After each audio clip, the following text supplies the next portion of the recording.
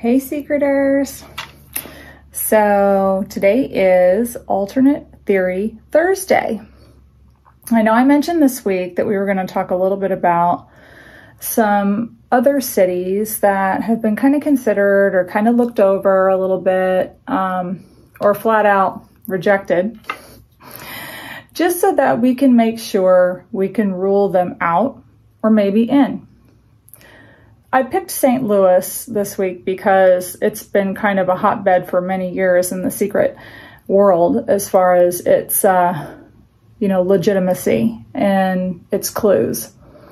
So when I began really looking into St. Louis and seeing the emails that Byron had corresponded with Johann at that time in the early aughts of 2002, 3, 4, something like that,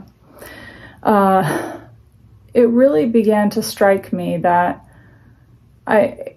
we have really no premise to understand how these people were emailing Byron. Were they getting to the point it was getting overwhelming and they were annoying to him? Not that I could really see him be completely annoyed from the personality that I'm learning about him. But you could probably also get a little put out with a lot of the same questions over and over and over again. But one thing really sticks out in my mind when he'd asked if there was a casque in St. Louis, and Byron's response was, there is a casque in St. Louis, put a D at the end of St. Louis. And some people have said, it's a typo, that kind of thing. But, Byron was a communications major. And yes, while typos can be placed here or there, but there's also typos in the secret book. And so to me, that was another clue of Byron's wordplay and doublespeak. So you can say one thing, but you mean another.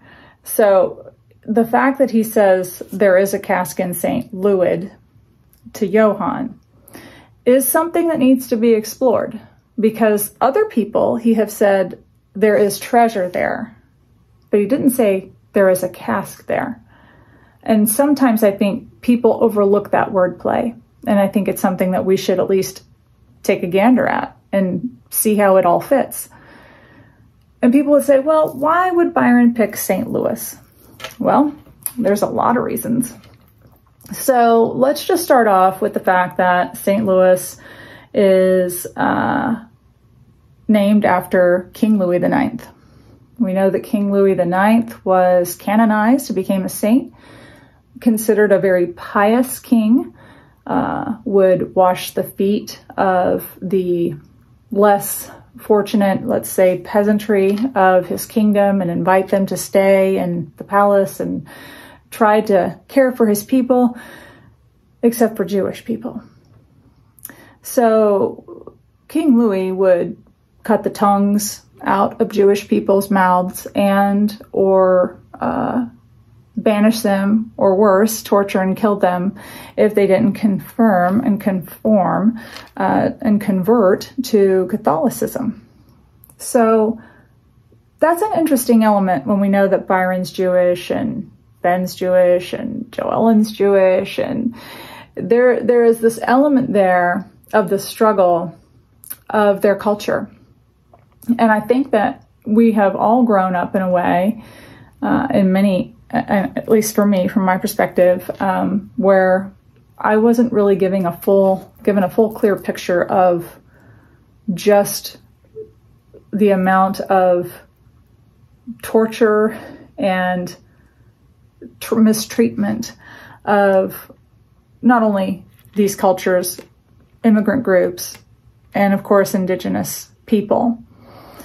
So when we're looking at these things, we have to know that Byron's teaching a lesson.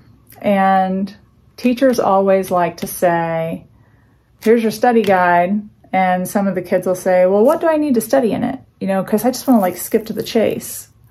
And the teacher would say, oh, none of it really, but you just go ahead and take a look at it and we'll see how it goes. And you will see how your test goes. And it's almost this play or a challenge, if you will, of a teacher to challenge the pupil to learn more, to study more, to understand, to have a comprehension, so that they know the student is grasping the material.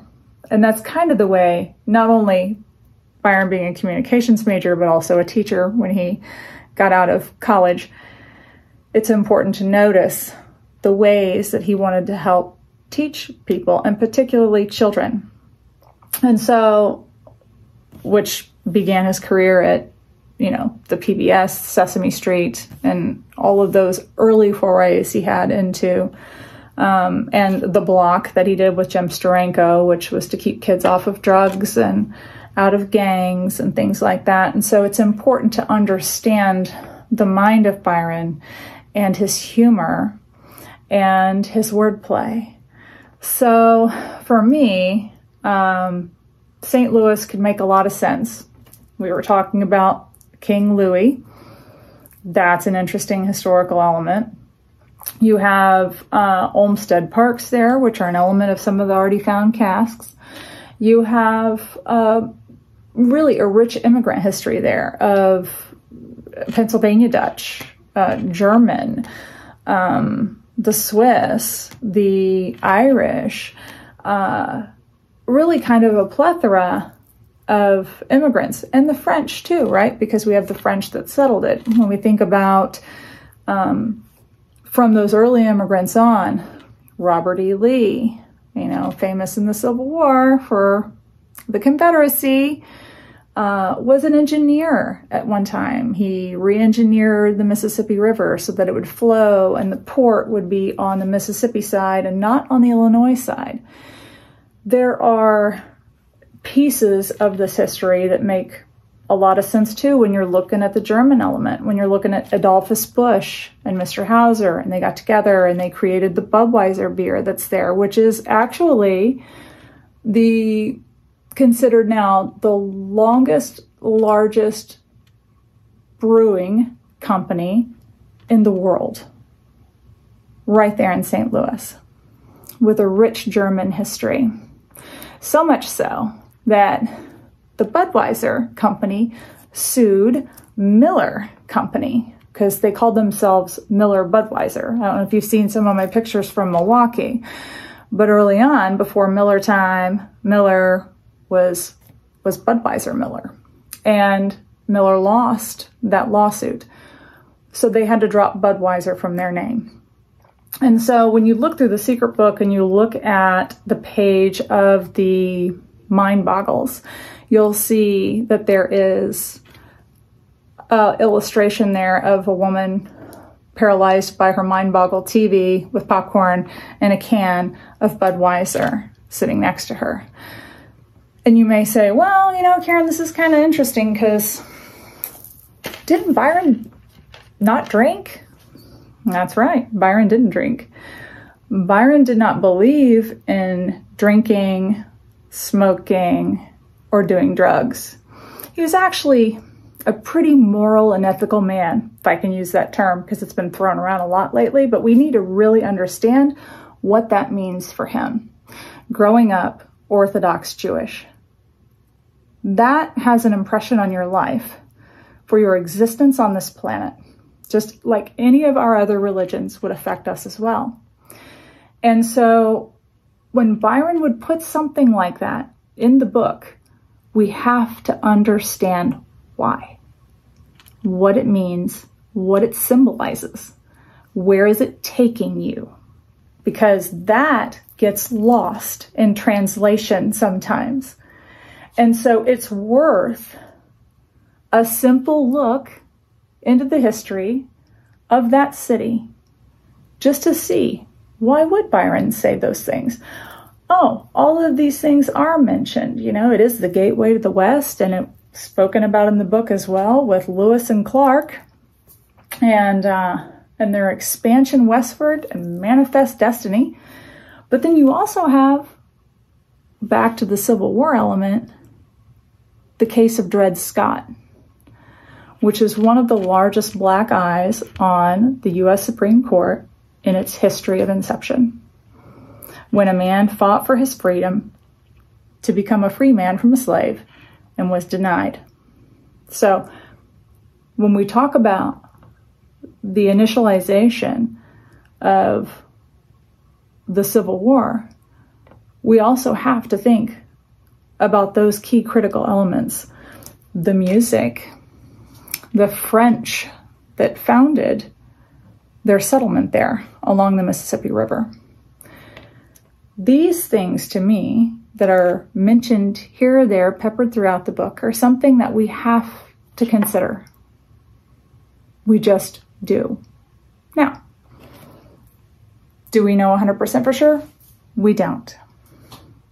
Is it worth a look because of all of this that's mentioned in the book and there are all these little clues? Absolutely. It doesn't mean Montreal's wrong. It doesn't mean St. Louis is right. It means it's worth a look. And to put some of these elements that we read in the book together with the history of the city. You know, we know that they had not only in 1904 the World's Fair and the Olympics at the same time, which is kind of a funny thing when you look back in the history and you see how they did the long run, where people were just kind of joining in here or there. A couple of the runners were hit by cars on the path. It was so dusty and hot. People were passing out with heat exhaustion. A fascinating history in St. Louis. Some of the great jazz and blues artists are from there, got their start there. We know that Byron loved jazz. We know Byron loved food. And we know that through his friends have said Byron loved St. Louis. So why not consider it? Why not take a look? Can it hurt? No, it can't hurt. And as I've said before, and I'll say again and again and again, there are no cities that are confirmed.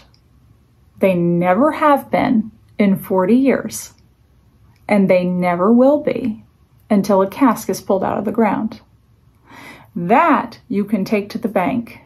I know some other groups have tried to force people into this cattle call of belief, and it's just not there. And you really have to wonder why people want to force you into believing cities are confirmed,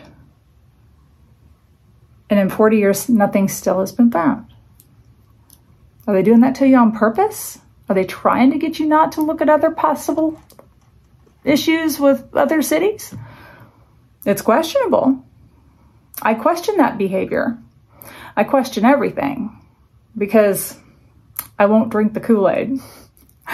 This is why this group is here, so that we can talk about these things and mention them in very kind ways and kind manner. And by the way, if you say, oh my gosh, it's 100% Montreal, they're wasting their time looking at St. Louis, you can think that.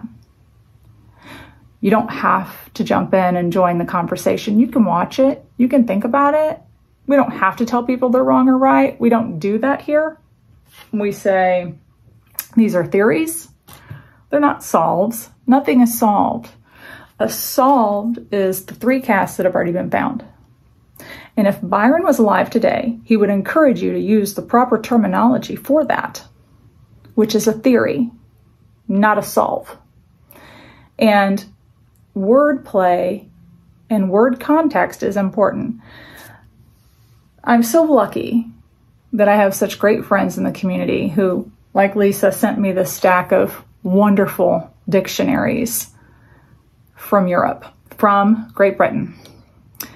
The Collins, the Samuel Johnson, the dictionaries that in America Noah Webster despised, Thomas Jefferson didn't want anybody to use unless they were only going to use it contextually for moral guidance, because it was created in a foundation of the religion of the Church of England at that time. So when we wanted to separate ourselves from the mother country, Noah Webster said, we've got to we've got to change this. We've got to have our own language. And I know I've mentioned this before, but it's important to talk about words.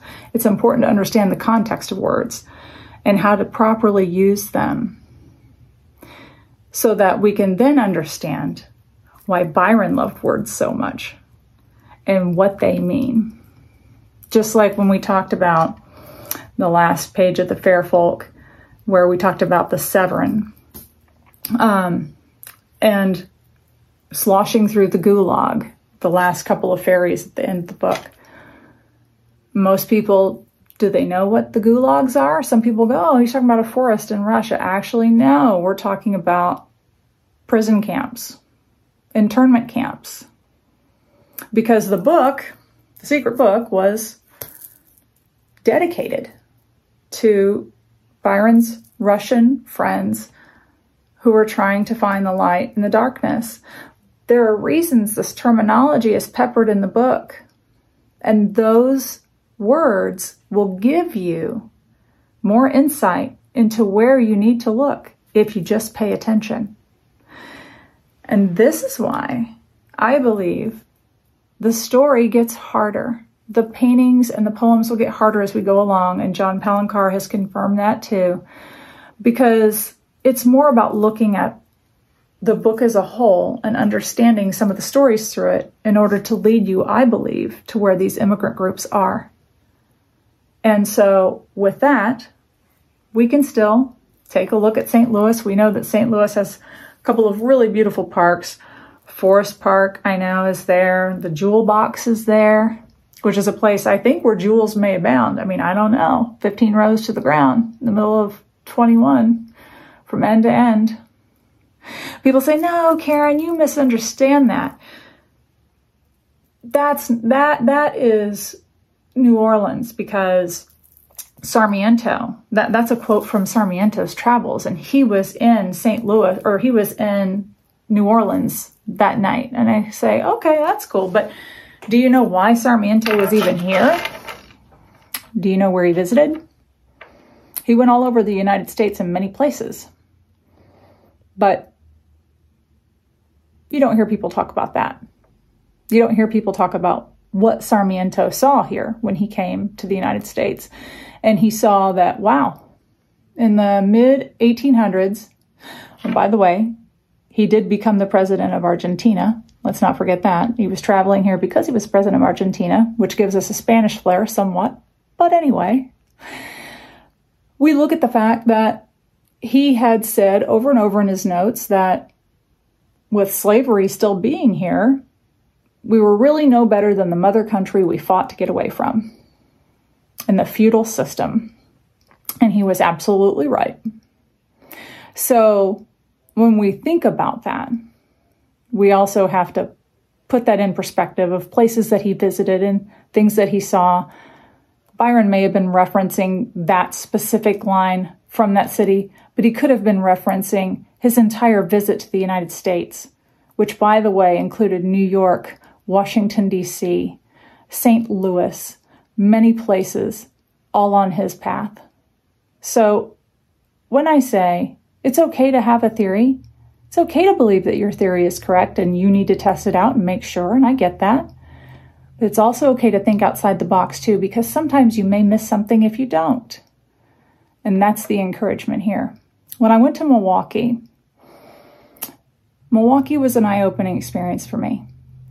Because I believe now when Byron says the 3 stories of Mitchell, he truly believes the 3 stories of Mitchell. As in a building, as he says in his hints. And he wants us to find the 3 stories of Mitchell in a building. Well, we know we have the 3 Mitchell domes, and each one of those domes have a different story. One puts you in a rainforest, one puts you in a desert.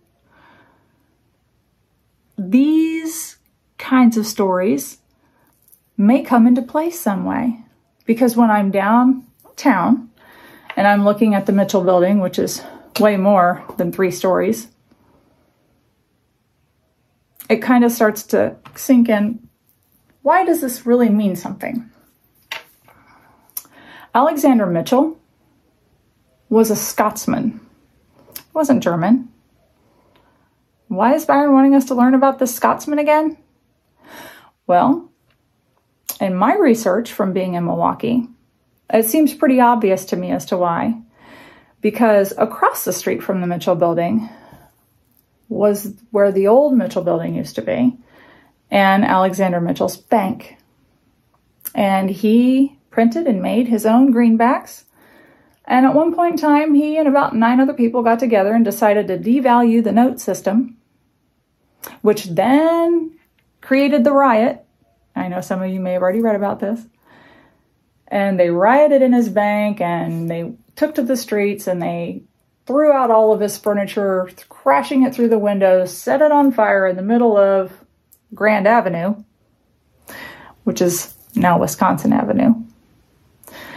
And that was the beginning, 2 years later, of what then became the national banking system that we have today in our country.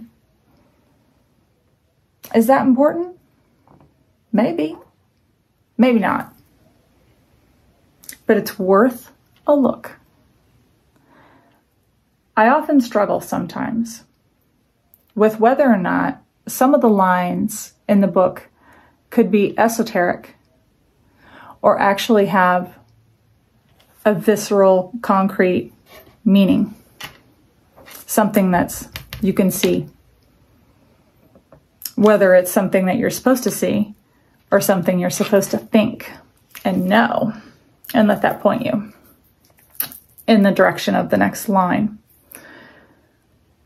Walking the puzzle, and yes, I did do the steps. I am aware that the bottom steps were added later on. I still struggle with the count of the steps because if you're counting one step, as they platform down.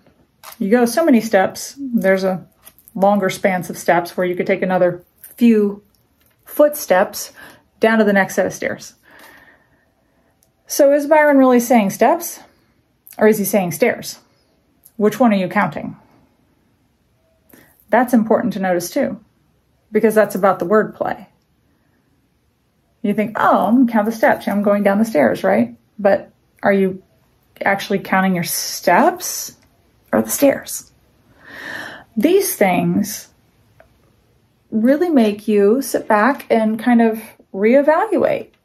Once you've been able to walk through that city and look at what you thought from researching online and then getting to the meat of it, so to speak, and seeing it for yourself is really eye-opening. And it brings a lot more questions, which I'm excited about because I like questioning things. And I like to be able to find the proper answer. So we're going to head to St. Louis here in just a few weeks. We're going to try to have a better walk through there because the weather with me in Milwaukee was uncooperative. And that's okay because I'll get to go back. I mean, I only live a few hours away. And I will need to go back because I really need to find the rest of the walkthrough. It was hard, obviously, being able to go down into the ravines. There were sections of the bridge that were closed off because they're being repaired. So I couldn't really get into the nitty-gritty of a real good walk.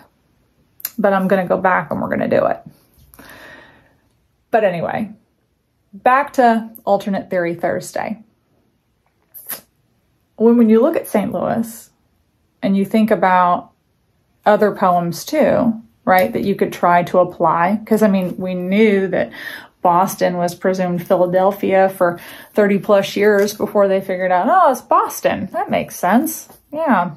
Paul Revere. Now it all makes sense. I mean, it all makes sense now, but it's got to make sense before then too, so we can find a casque. And that is where you have to be open-minded to following the story of the city, maybe the name of the city, and why. Does it have a French history? Is it French? Could it be Dutch? Could it be German? I mean, we've got so many elements there.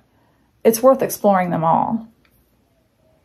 I know that in 1982, there was a very large congregation of people on the lawn of the St. Louis Arch.